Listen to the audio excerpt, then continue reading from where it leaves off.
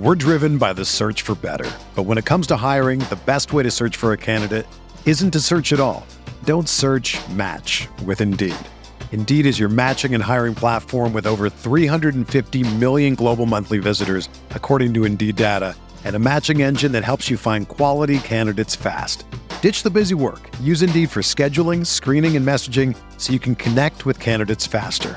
Leveraging over 140 million qualifications and preferences every day, Indeed's matching engine is constantly learning from your preferences, so the more you use Indeed, the better it gets.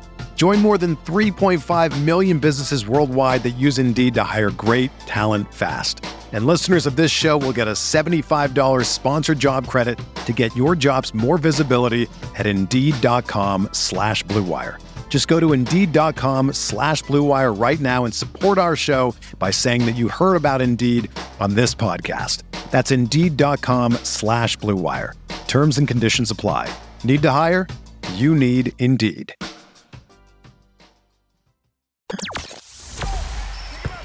The hottest Knicks tape you'll find online. Knicks all day. We bleed blue and orange. This is Knicks Fan TV, your one-stop shop for the ultimate New York Knicks fan experience. Throws it down. News, rumors, debates, post-game live streams featuring live callers. Let's go Knicks, baby! And now, your host, CP, the NY Fanatic. Yo, what's good, Knicks Nation? Welcome back for another Game of the Week preview. Of course, we have to preview this matchup between the New York Knicks and the Cleveland Cavaliers. And who better to join me is none other than my guy, Chris Fedor from Cleveland.com, covers the Cavaliers in detail. So make sure to go check out his work there. Make sure to support our sponsor, Underdog Fantasy. Use that promo code KFTV to get up to a $100 match. Make sure to lock in because this is going to be a good one, everybody. All right. Chris, my man. How you doing today? How you feeling? Alex, I'm doing great, man. How are you? I'm good, man. It's been a minute. You know, we did some previews last year during the playoffs, and then, once the Knicks started getting up on you guys, you just decided not to come back, and you started to leave me hanging, man. Sent you all the invites. What happened, Chris? You stopped inviting me. I don't think there was any reason for you to talk Cavs once the Cavs got blown out of the first round of the playoffs against the Knicks, right? You were focused on other teams in the Eastern Conference, weren't you?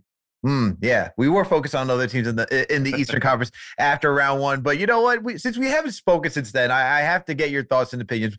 What was your thoughts about that matchup, man? Like, what did you take away from that first round matchup between the New York Knicks and the Cleveland Cavaliers last year?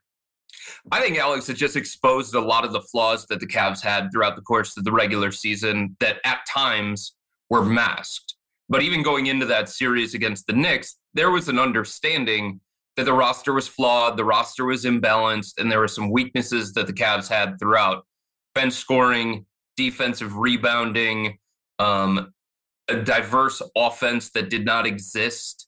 All of those things were certainly issues for the Cavs during the regular season, but they didn't show up as much. When you get into a 7-game series against an opponent that can take advantage of those things, that can exploit those things, that can unmask those things, I think that's what you saw. You also saw a lack of readiness top to bottom from this Cavs roster. And look, going back to last year, Donovan Mitchell had playoff experience. Jared Allen had some playoff experience. Karis LeVert had some playoff experience. JB Bickerstaff had coached one playoff series as a head coach in his career. But Evan Mobley didn't seem ready for what the playoffs required. Darius Garland didn't seem ready for what the playoffs required. And those were two of the more important pieces for the Cavs. And I think they learned a lot from that. I think it taught them a lot. And I think it informed their decision-making throughout the course of this offseason. For sure. And the Cavs made some major changes. Before we get into that, I need to know your thoughts about the Knicks this season, though. What have you thought? I mean, the trade for OG Anunoby has definitely changed the shape of this team. Getting Alec Burks and now Bojan Bogdanovic has also been a big change for them. But the thing is, the Knicks haven't been healthy for the last, 10 some odd games at this point. So obviously, there's not a lot to take away from an unhealthy roster. But from what you saw after the trade with a healthy roster, what were your thoughts? It's interesting that you bring this up, Alex, because I think for the Cavs, there's an understanding throughout the course of this regular season from fans, from players, from coaches, from team executives, everybody inside the organization and even outside the organization, that for them, it is not about the regular season. They've already shown that they can be a successful regular season team. They won 51 games last year. They got the 4 seed in the Eastern Conference. They're a good team, and everybody knows they're a good team. The question is just how good are they, and can they be a 16-game team? Can they better match up against some of these opponents in the Eastern Conference in the playoffs? So that's their barometer. In saying all of that, because that's the way that it is, we have our eyes on what's going on in New York, right? We have our eyes on what's going on in Milwaukee and Philadelphia and Boston. And the conversation is, okay, how can the Cavs potentially match up against those teams in a 7-game series in the first round of the playoffs? How deep can they go in the playoffs if they get the right matchup?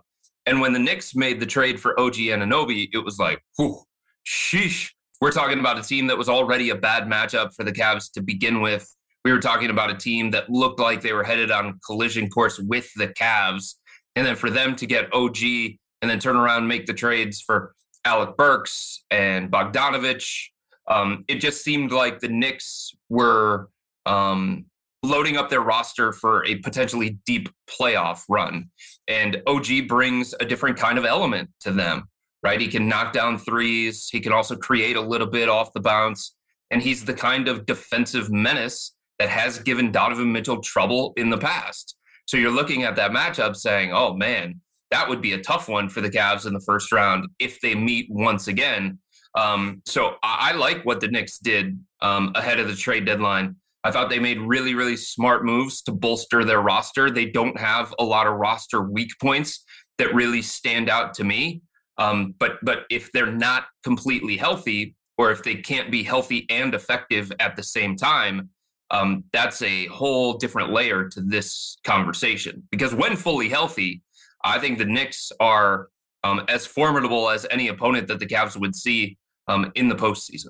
Not named Boston, of course, because Boston's on a tier by itself, and they've earned that. Yeah, Boston has just been tearing up the league on a whole other level at this point. But yeah, the thing for the Knicks, as you pointed out, is health. At this point, you know, we have OG who just started on-court activities and not due to do any physical contact yet. We're still waiting on the word of Mitchell Robinson and Julius Randle. Hopefully those guys come back. And then when you talk about Julius Randle, is he going to play with that same level of aggressive nature as he has this season, being that bully ball guy in the paint?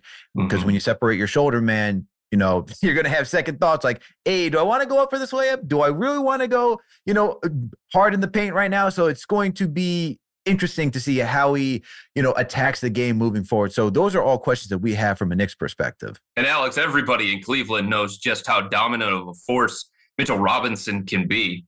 I mean, he looked like the second coming of Bill Russell against the Cavs in that first round playoff series.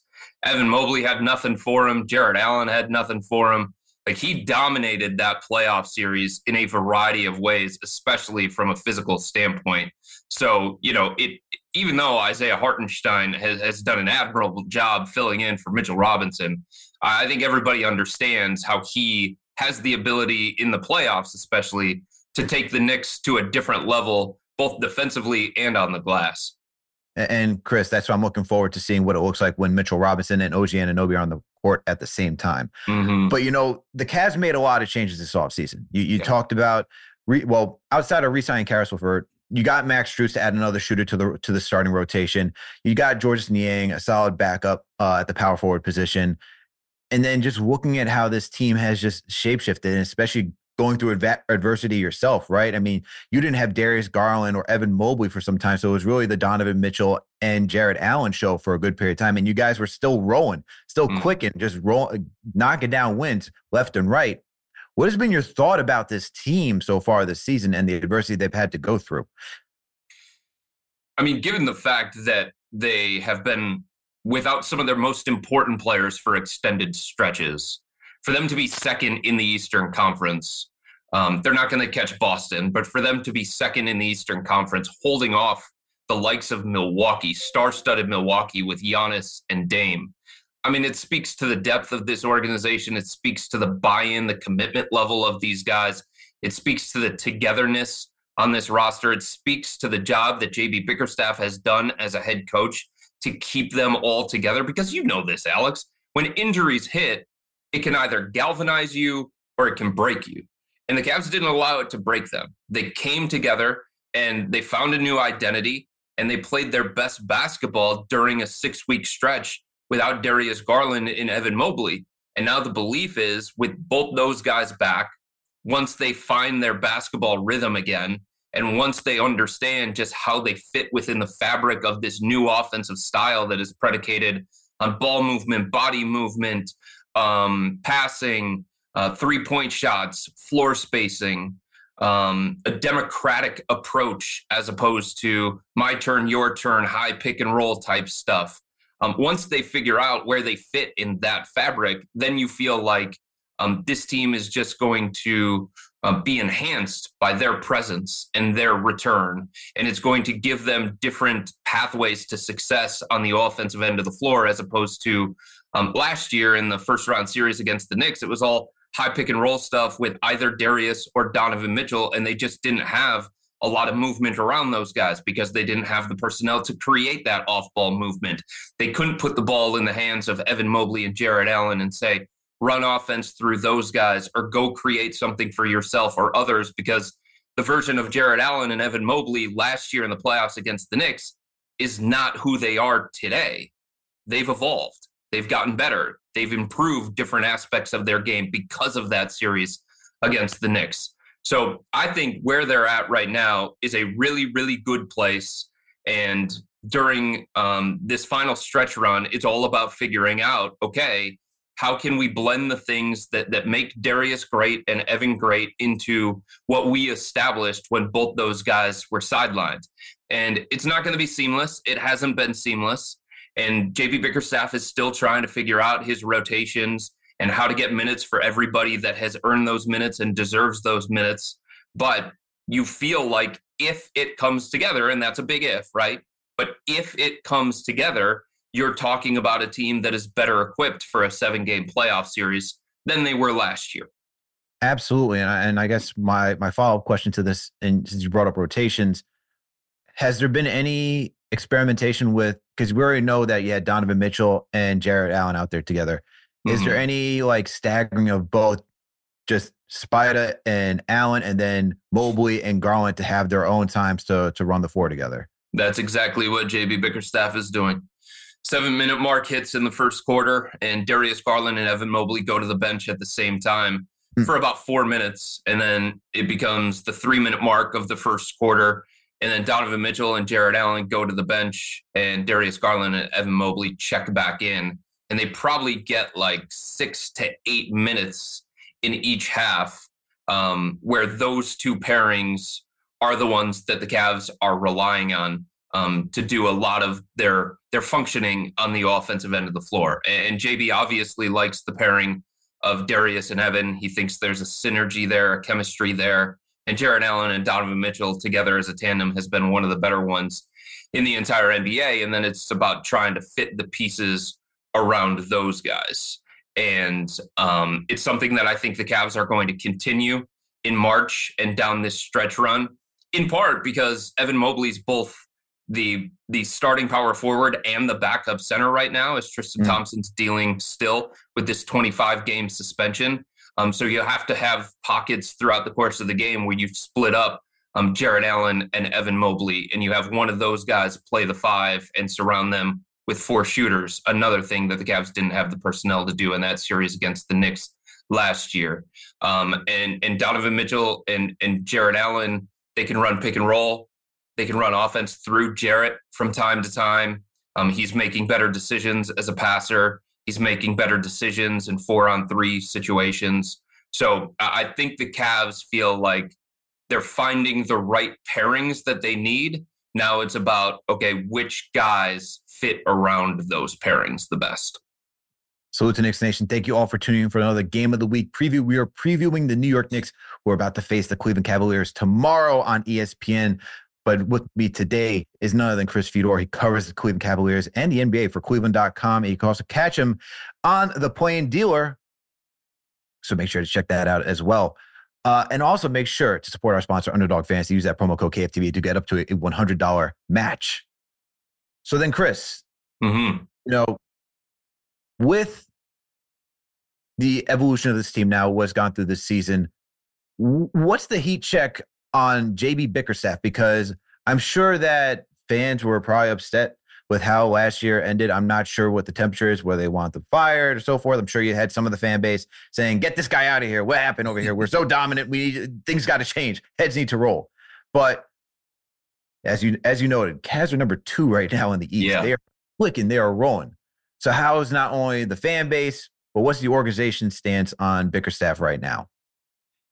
Look, Alex, they're second in the Eastern Conference. JB Bickerstaff is top 5 in Coach of the Year. And there is a segment of fans that want him fired still, that don't believe in him, that don't believe that he handles his rotations properly. They don't believe that he makes the adjustments that are required. They don't believe in his offense, his style. They don't believe that he is a good enough tactician for a 7-game series against some of these coaches that the Cavs are going to oppose in the first round or the second round, or if they're lucky enough to get to the conference finals. So there are legitimate questions from this fan base about just how good JB Bickerstaff is and whether he is a good enough tactician to take them to the next level. I've had multiple fans, Alex, bring up the comparison of Brett Brown in Philadelphia.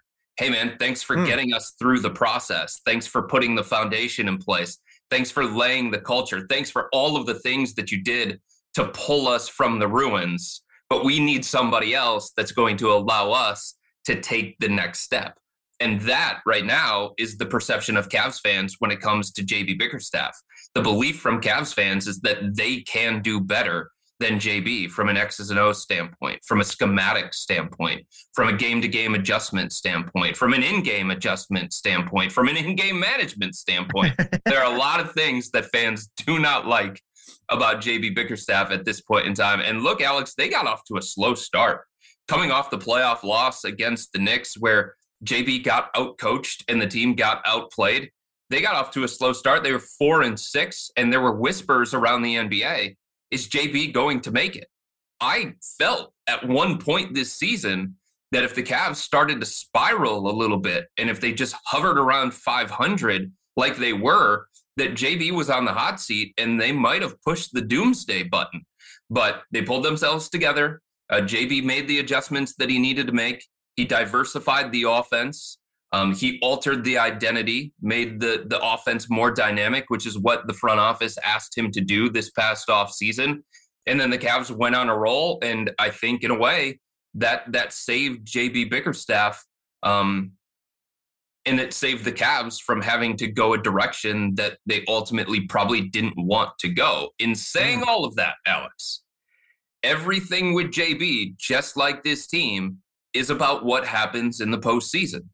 If they have another non-competitive first-round exit, I think there are going to be significant changes made within this organization. And you know this as well as anybody. The easiest change for any organization to make is with the coach, because it's a players' league and it's harder to change your roster, especially when you believe in the roster that you constructed like the Cavs do. The easiest move to make if you want to have some kind of change is with the coach. And sometimes the coach is the right call. I mean, we've seen that in some situations where the coach is what you need to make the change, right? We can go to the Golden State Warriors. You see how they go from Mark Jackson to Steve Kerr. They get to that next level. Sometimes you can even go to Toronto, right? You go from playing Casey to Nick Nurse. And sometimes, and then you see Nick Nurse and he wins a championship. Regardless that the Warriors were injured, he still was able to bring home a championship to that Raptors fan base. So sometimes it is right, but then sometimes it's wrong, right? So It's interesting to see. It'll be interesting to see what happens to the Cavs this postseason, how things transpire. But you talk about, the success of needing to go through to the playoffs yet again, right? To get that true evaluation for JB Bickerstaff. At what point is this also, how much is this tied to also Donovan Mitchell, right? Because you talk about his deal potentially ending soon. I mean, no matter who you talk to, there's still rumors about the Donovan Mitchell ending up in New York somehow, right? So how much is that front office thinking too, that they have to do something in order to maintain Donovan Mitchell on this roster? Yeah, I don't know, Alex, that it's so much the front office that's doing that. Look, they want Donovan long term. There's no doubt about that. They want to for sure. I can only imagine. They traded for him. I'm saying, they gave up everything that they gave up. They want to build this franchise around Donovan. and rightfully so. But I think it's more about Donovan having a belief in what's going on here with this organization. And I want to make something clear. Like, I was in the locker room in Brooklyn around the time of the trade deadline, and I overheard Donovan talking about Alec Burks and Bojan Bogdanovic and how the Knicks were finally willing to trade Quentin Grimes for those two guys, even though they wouldn't trade Quentin Grimes for him. And he said loud enough for me to hear it, and he knew I was right there. He saw me multiple times. He looked basically right at me and said, everything happens for a reason. I'm happy as hell where I'm at. Everything that Donovan Mitchell has said and done since becoming a member of the Cavs has pointed to a guy who is all in. It's pointed to a guy who believes in the roster, believes in the direction of this team, and believes this is the place where he can ultimately compete for championships and maybe go further in the playoffs than he's ever gone in his entire career. In back-to-back seasons with the Cavs, he's put up career numbers. Last year, he was 6th in MVP voting. He was an Eastern Conference All-Star starter, an All-Star starter for the first time in his career. And this year, he's once again in the MVP conversation. He's got career highs in assists, rebounds, steals. He's a better defender than he's ever been. So Donovan has certainly held up his end of this, right? And there are reasons for him to believe in the direction of this team. And there are reasons for him to want to stay in Cleveland long term. In saying all of that, I think Donovan is looking at this situation and asking himself, like, is this the one that I want to commit to long term? I'm ready to compete for championships. I believe that I've gotten my game to that particular point. Is Darius Garland ready to do the same? Is Evan Mobley ready to do the same? Right? Is Isaac Okoro ready to do the same? Is JB Bickerstaff the right coach to help me get past the second round for the first time in my career? Is JB Bickerstaff the right tactician in a 7-game series against Joe Mazzulla, against Nick Nurse, against Tom Thibodeau, that is going to allow me to compete for championships? Because with Donovan Mitchell, yeah, I mean, maybe there is part of him that always wants to play in New York. And yeah, maybe there's part of him that believes he should be in a bigger market. He wants a bigger market because he's got a chance to one day be the face of the NBA when LeBron James is gone, when Kevin Durant is gone, and Steph Curry's gone, and everybody's looking for who the next American face of the NBA is going to be. Donovan would be in that conversation. Would it happen in Cleveland? Hard to say that, right? So there is part of Donovan, I think, that is going to be pulled to other things other than basketball. But ultimately, he is about winning. He hates losing. And I think he wants to be in the best basketball situation that's going to allow him to compete for championships. And if the Cavs go on an extended postseason run coming up here, April, May, June, it would be hard for him to look around and say, well, you know, Los Angeles is going to be better for me. Right. Brooklyn's going to be better for me. For sure. The Knicks are going to be better for me. The Miami Heat are going to be better. So it's all about, I think, Donovan learning a lot about his younger teammates and their level of readiness in this upcoming postseason, and him asking himself, am I going to commit to this group?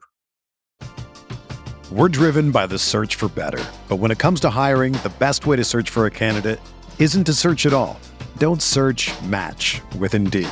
Indeed is your matching and hiring platform with over 350 million global monthly visitors, according to Indeed data, and a matching engine that helps you find quality candidates fast.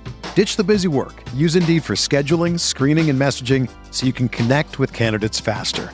Leveraging over 140 million qualifications and preferences every day, Indeed's matching engine is constantly learning from your preferences, so the more you use Indeed, the better it gets. Join more than 3.5 million businesses worldwide that use Indeed to hire great talent fast. And listeners of this show will get a $75 sponsored job credit to get your jobs more visibility at Indeed.com/Blue Wire. Just go to Indeed.com/Blue Wire right now and support our show by saying that you heard about Indeed on this podcast. That's Indeed.com/Blue Wire. Terms and conditions apply. Need to hire? You need Indeed. Vacation starts with VA. One thing you'll love about your trip to Virginia is that you'll never have to settle for one thing. All that you love is all in one trip. Start yours at virginia.org. And with that, all that said, Chris, and I agree with everything that you said, it's all on Donovan to make that decision, right? The front office definitely wants to keep him there. I totally agree with you. And the way I look at it is that, is this team ready? And do you think this team ready? Because that's the ultimate question. So do you think this team's ready to go that distance to say, hey, Donovan, this is why you should walk in? Like, have you seen the development from Darius Garland? Have you seen the development from Evan Mobley to go that playoff run? Or is it going to be based on like the matchup this year? Is it what type of team is this? Is this a matchup based team, or is this a team that, you know, I know you said the Celtics are in a tier on their own, but there's some teams that you could say it doesn't matter the matchup, right? Celtics obviously doesn't matter the matchup, but do you think the Cavs are like that, where it doesn't matter the matchup and they will be successful this postseason? No, I think the wrong matchup, Alex, and they're bounced in the first round. I think that's the case for a lot of these teams in the Eastern Conference. But the right matchup and the right side of the bracket could lead to a conference finals appearance. I think it's that kind of simple, while it's also that kind of complicated. Yeah. You know, right now they're the 2 seed and they're on the opposite side of the bracket as Boston. That's where you want to believe. Like every team, including Milwaukee, you want to avoid playing Boston for as long as possible. Yes. It doesn't mean that the Celtics are infallible, right? And it doesn't mean that they don't have their own. I mean, we've seen that team just flame out in the end. It's not uncommon. Yeah. But the way that they've played, they haven't lost 2 games in a row except for one time all season long. And they've enhanced their roster in a significant way with Drew Holiday, the ultimate winner, and Kristaps Porzingis, who allows them to play inside out.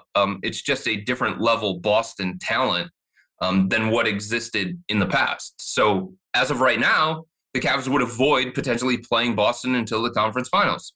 That's a good thing, right?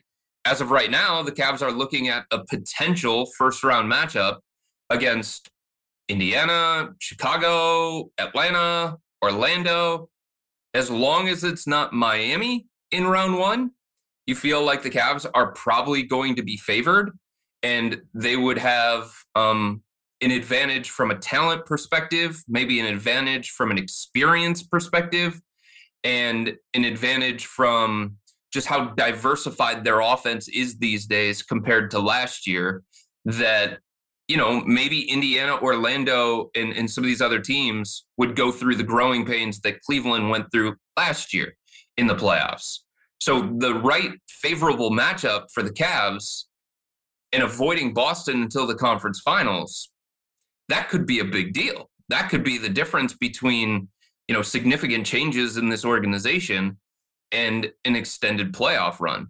But I do think that there are flaws within this roster that can be exposed by an opponent if they get the wrong one in the first round. And nobody in this organization wants their reward for being the 2nd seed in the Eastern Conference or the 3rd seed in the Eastern Conference to be Philadelphia getting Embiid back or Miami. Who wants to play those 2 teams in the first round of the playoffs?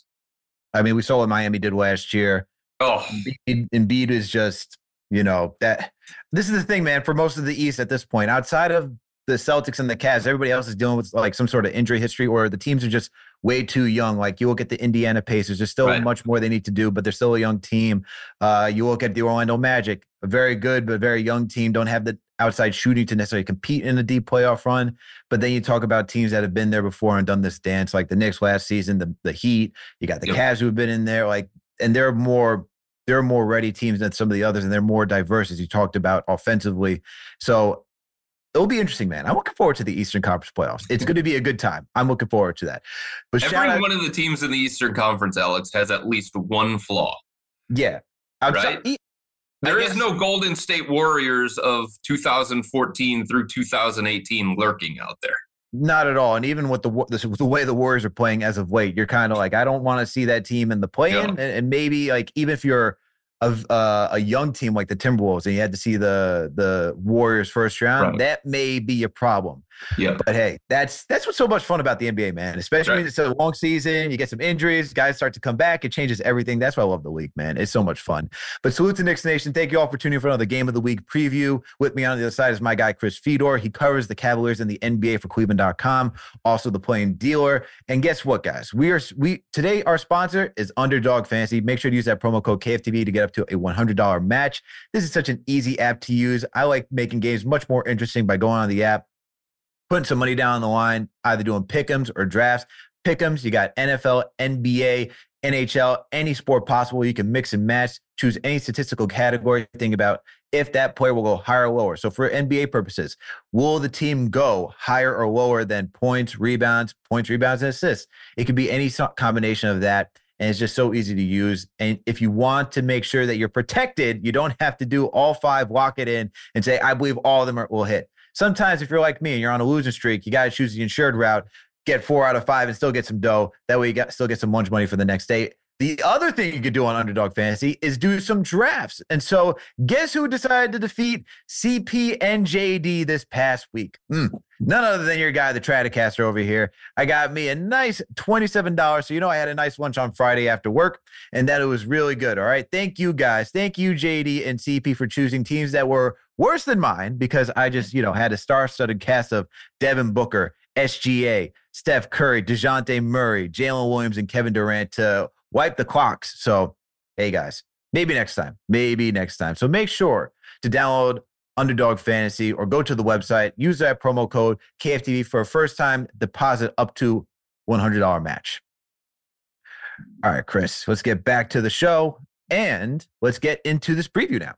So this Cavs team, as we discussed in the first half, is on a roll, okay? Knicks dealing with some injuries. It's been brutal to watch. But hey, we still got to play these games, man, to get to the finish line and see what the playoffs look like. But even with all the injuries the Knicks have been going through, there's one area they are able to maintain just some high excellence, right? And that's second chance opportunities and preventing their opponents of getting second chance opportunities. Funny enough, the Cleveland Cavaliers are another good team in second chance opportunities.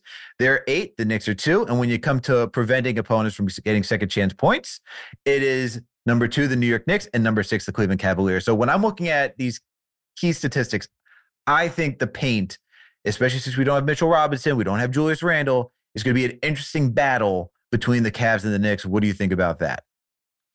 Yeah, Alex, there are certain teams around the NBA that give the Cavs front court more problems than others, right? A level of physicality, a level of toughness, a level of bulk. The Knicks bullied the Cavs front line last year in the first round playoff series. Everybody knows that. Julius Randle was more physically ready for the postseason. Same thing with Mitchell Robinson. Same thing with Isaiah Hartenstein. Jarrett Allen worked on that this offseason. Evan Mobley worked on that this offseason. They came back.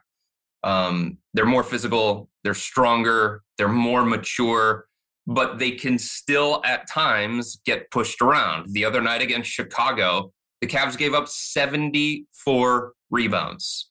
When's the last time you watched an NBA game and a team got 74 rebounds? By the way, the Cavs had 39. So it was plus 35 for the Bulls, and it was 25-5 on the offensive glass. Andre Drummond finished with 26 rebounds in the game. So the bigger, stronger front lines, they have a tendency to still bother the Cavs. And it's going to be really, really interesting to me. You never want to look at a game in March and say, okay, this is going to forecast how things go in April, May, and June. But I think it's an interesting barometer for both Evan Mobley and Jarrett Allen to match up against the Knicks, even though they don't have Randall, even though they don't have Mitchell Robinson. The Knicks are still a very, very good rebounding team at multiple positions. Achua has been really, really good on the glass. Hartenstein gave the Cavs problems. Josh Hart is probably still grabbing offensive rebounds from the series against the Cavs. So I do think it's going to be a fascinating matchup, and I think the Cavs are going to learn a lot about themselves, and I think they're looking at this game as a barometer and a challenge, especially on the heels of what happened against Chicago, which was just completely embarrassing. Yeah, and I think what will be interesting for me is because I'm looking at Precious, Josh Hart, guys who've been excelling right now, rebounding category for the Knicks with all the injuries. Hartenstein has been back. He's been on a minutes restriction, but that's a guy who prior to his Achilles injury, and it seems like it's Achilles tendonitis, something's aggravating him. He was on a good rebounding tear as well. So I know if he's available, I'm wondering how impactful he's going to be, if he's going to be able to add to any of that. So I'm looking forward to seeing how Jarrett Allen, Isaiah Hartenstein are able to match up. But my concern is more so if Hartenstein's not good, I do like Jericho Sims. He's still a little bit, there's still more development that he needs in this process. You can still see the youth and the inexperience whenever he's on the court. Strong, big, but I think for him, it will come down to like the veteran savviness of Jarrett Allen when he goes up against him, if Hartenstein's not healthy enough to go. So I want to see where this battle goes, because this could be one that's even if Hartenstein's not fully ready to battle in the paint all night. Another category I'm looking at is that the Cavs are a top 10 team when it comes to points off turnovers. You know, once they get the ball, they rip it, whatever it may be. They get out, transition, they can score. Even when they got to slow it down, they're able to figure it out and score. And for the Knicks, that's another strength of their team. They're able to prevent opponents from getting set up and scoring. So I want to see, this is just kind of going to be where rubber meets the road to me, like who's going to be able to overpower each other for their strengths. And so what do you think about that matchup? Alex, the Cavs are a team that needs to hunt easy opportunities, and they need to try and create some offense before a defense can get set, because their offense still at times has a tendency to bog down. The ball at times can get a little bit sticky. Darius Garland can get a little bit dribble happy. The Cavs can try and run some of their actions away from the ball, and those can get taken away from the opponent, and they look at the shot clock, and all of a sudden there's like 8 or 6 seconds on the clock, and they're like, okay, now what do we do here to create some offense? So this is a team that has been searching for easier opportunities. This is a team that likes to get out on the break and take advantage of some of the speed, youth, athleticism that they have. Isaac Okoro is a menace in transition. He can finish with either hand. He's got a great Euro step. He's powering through guys. He's been an elite finisher in transition for the Cavs this year. Donovan can get out on the break. Max Strus can get out on the break. So I do think it is important for the Cavs to not spend a majority of their night trying to execute in a half-court setting against a Knicks defense that can be problematic for the Cavs based on certain matchups. And so for the Knicks, like, this is where they're straight, like, because I know they're going to try to get, as you mentioned, the Cavs are going to try to get out and transition and score. Having guys like Josh Hart, Dante DiVincenzo, guys who are constantly ready to hustle back. Even Precious, man, he gets back on defense and makes sure to stop anything in transition. Guys like Miles McBride as well. I expect them to get out there and try to limit that and force the Cavs to get into their half court. I think where it's going to get a little sour is when the Knicks have to start executing the half court, and without the talent that they have, like a Julius Randle or OG, that's where things are going to start being a little murky. And maybe even for the Cavs, like the way that it's been going so far is that guys have to play more minutes than anticipated because of these injuries. So I think even for the Cavs, they're going to have some sort of chance to get a lot of success in the half court just because of just sheer exhaustion as the game wears on.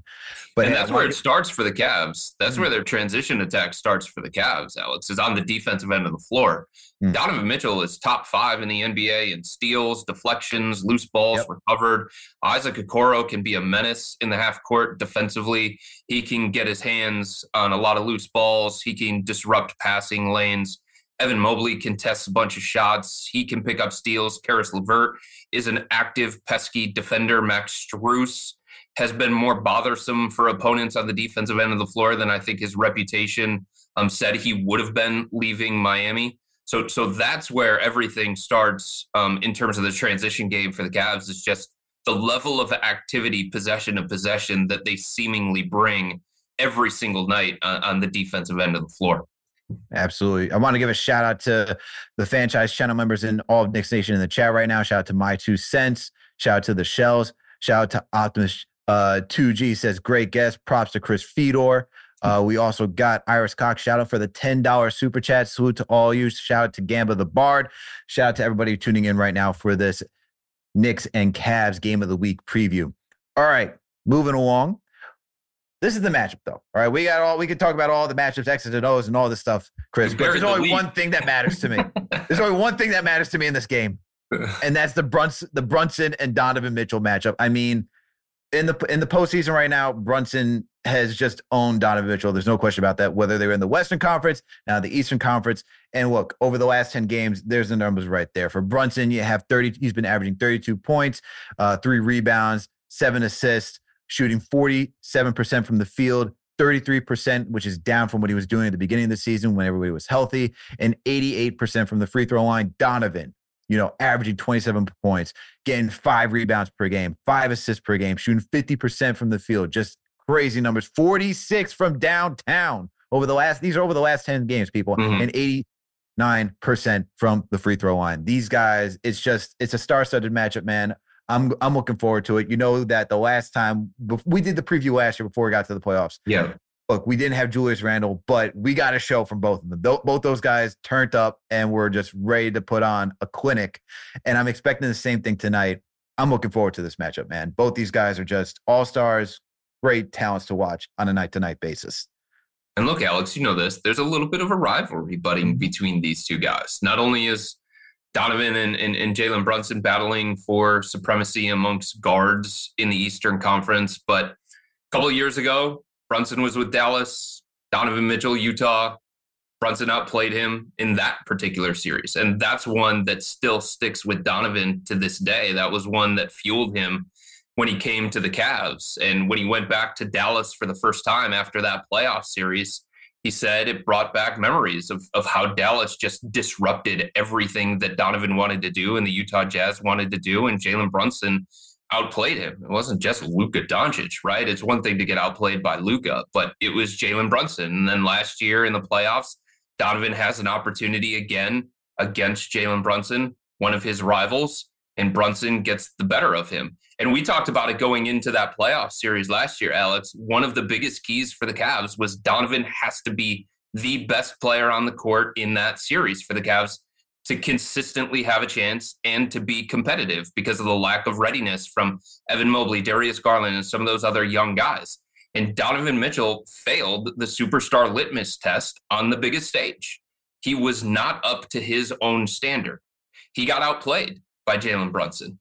So this is something where, this one's going to have Donovan's antenna raised. And I think it's going to have the rest of the Cavs as well, because earlier this season, there were unnamed Cavs players saying, Jalen Brunson this, Jalen Brunson that. All of the conversation is about Jalen Brunson and how much better he is than Donovan Mitchell. There were Cavs players in that locker room that were bothered by the kind of shine that Jalen Brunson was receiving and the lack of attention on somebody like Donovan Mitchell. So this could be a spicy matchup. Donovan didn't play the other night.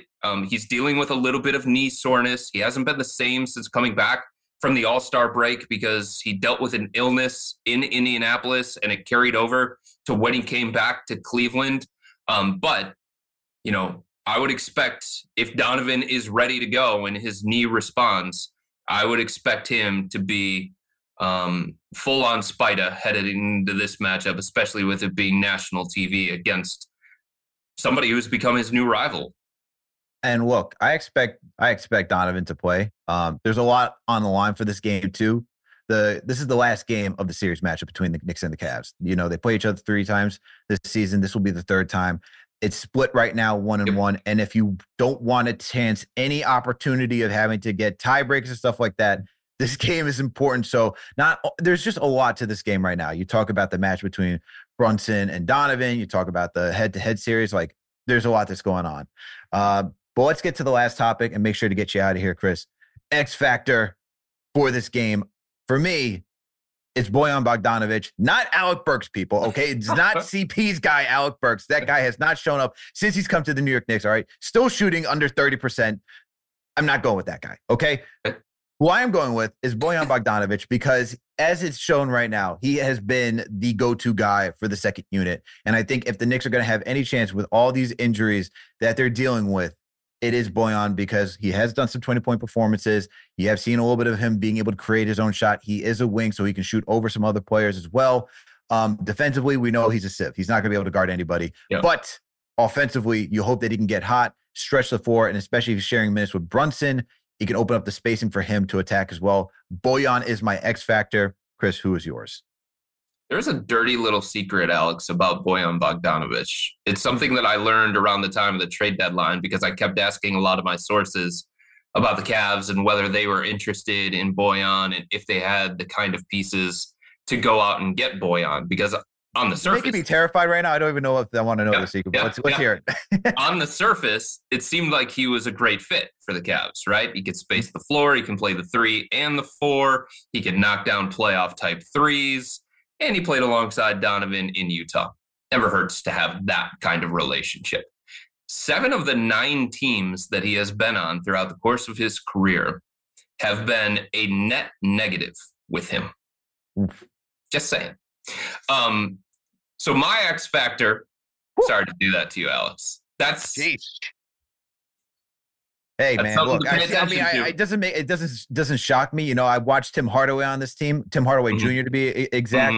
And look, Tim Hardaway would put up numbers left and right. You know, he'd be like, "Oh wow, Tim Hardaway had 30 points. Who's he guarding? Why is he at 40 points? Why is his opponent at 40 points?" So I get the experience. The unfortunate thing at that time is that Timmy was supposed to be the second best guy on the team. Right. Bojan's just supposed to be a bench player. So hopefully things change around. Bojan during those times, I think they were referencing, he was a starter. Let's hopefully things stop because he's a bench player now. Something to pay attention to, though, going into the playoffs and how much Tom Thibodeau is going to trust him and lean on him compared to some of the other guys. My X factor for the Cavs is Isaac Okoro. Like, if you go back to last year's playoff series, the Cavs, everything that they did defensively, number one, it backfired, but it was tied into Jalen Brunson because they just didn't believe in Isaac Okoro enough, both on defense and on the offensive end of the floor, because the Knicks were just ignoring Isaac. They were daring him to shoot. They were disrespecting him. It condensed the floor. They were playing boxes and elbows every time Donovan Mitchell drove or Darius Garland drove. It was into the crowd because whoever was guarding Isaac was just shading 6 to 8 feet off of him and trying to make things miserable for Darius and Donovan. Isaac Okoro is shooting 40% from 3-point range this year. Now, it is lower volume, and volume is what creates gravity and attention, not so much percentage. But teams can't leave Isaac the same way that they have in the past because he is more capable of burning them for that particular strategy. So number one, I think his evolution offensively can allow him to better hang in this kind of matchup. And he's their best option on Jalen Brunson. Unless the Cavs are going to go heavy blitz, heavy trap, the way that they did in the series against the Knicks. But the other side of that strategy, which is what the Cavs saw in the series against the Knicks in the playoffs, is that your bigs are out of position. And it's hard to get rebounds, defensive rebounds, when you're coming in from behind and you're behind Mitchell Robinson and Isaiah Hartenstein and Josh Hart. So because the Cavs took the strategy defensively of, we're going to try and get the ball out of the hands of Jalen Brunson and we're going to commit 2 to him almost at all times, that led to all of those offensive rebounds, a majority of those offensive rebounds. That led to Jared Allen and Evan Mobley scrambling around trying to get back into position. So I would think, based on the way that Isaac has played defensively this year and teammates have been pumping him up for one of the 2 all-defensive teams, I would think that the Cavs are going to give, when they're on the court together, Isaac Okoro that matchup against Jalen Brunson and see if he can hold his own and make things tough enough for Jalen that they don't have to continuously send extra bodies and then they're in scramble situations, then they're giving up offensive rebounds. So the level of trust that the Cavs have in Isaac Okoro at both ends of the floor, Alex, is different than it was in the first round series against the Knicks. And I just want to see, when they're on the court together, how Isaac handles that particular matchup, because he's guarding the best opposing perimeter ball handler, and he is doing as good of a job as an individual defender can do in those matchups nowadays with the way that the rules are set up. And it'll be interesting to see how not having a healthy Knicks team changes that for Brunson and how difficult it is, because, it's one thing to have Julius to rely on as like your second best scorer. Dante's been doing a solid job as filling in for that role, but it's much different. It's a much different attention what Randall does, being able to attract double, triple teams and the physicality he brings to the game. So tomorrow's going to be a good one, man. It's going to be a good game to watch. Chris, appreciate your time. Thank you for coming on the show as always. Please let the listeners know where they can find you. And if you got any upcoming work we should be on the lookout for. You can check out all my stuff, the website, cleveland.com/Cavs.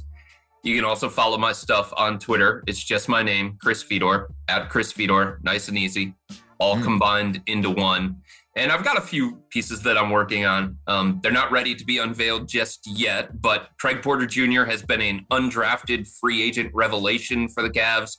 So I've got the story of how they found him and how he went from undrafted free agent, a guy who was not on the draft radar at all, to a two-way contract with the Cavs. And now he's got a standard contract with the team, and he's viewed as potentially the backup point guard of the future. So I've got that. And then a story on Dean Wade and the impact that he has had for the Cavs. He continues to have for the Cavs. All of that is coming in the future as soon as I continue to get all the reporting done on those stories that I need to bring them all together. So there you have it, everybody. Make sure to go follow Chris Fedor on Twitter, as it's right here on the show. You can go follow his @ right there. He does phenomenal work. Go make sure to give him a follow.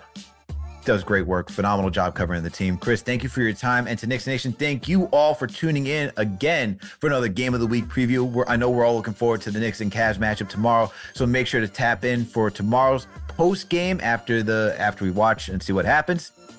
And then make sure to support our sponsor, Underdog Fantasy. Use that promo code KFTV to get up to a $100 match free on your first deposit. Make sure to support our website, KnicksFanTV.com. And we'll catch you tomorrow, everybody. All right, we out.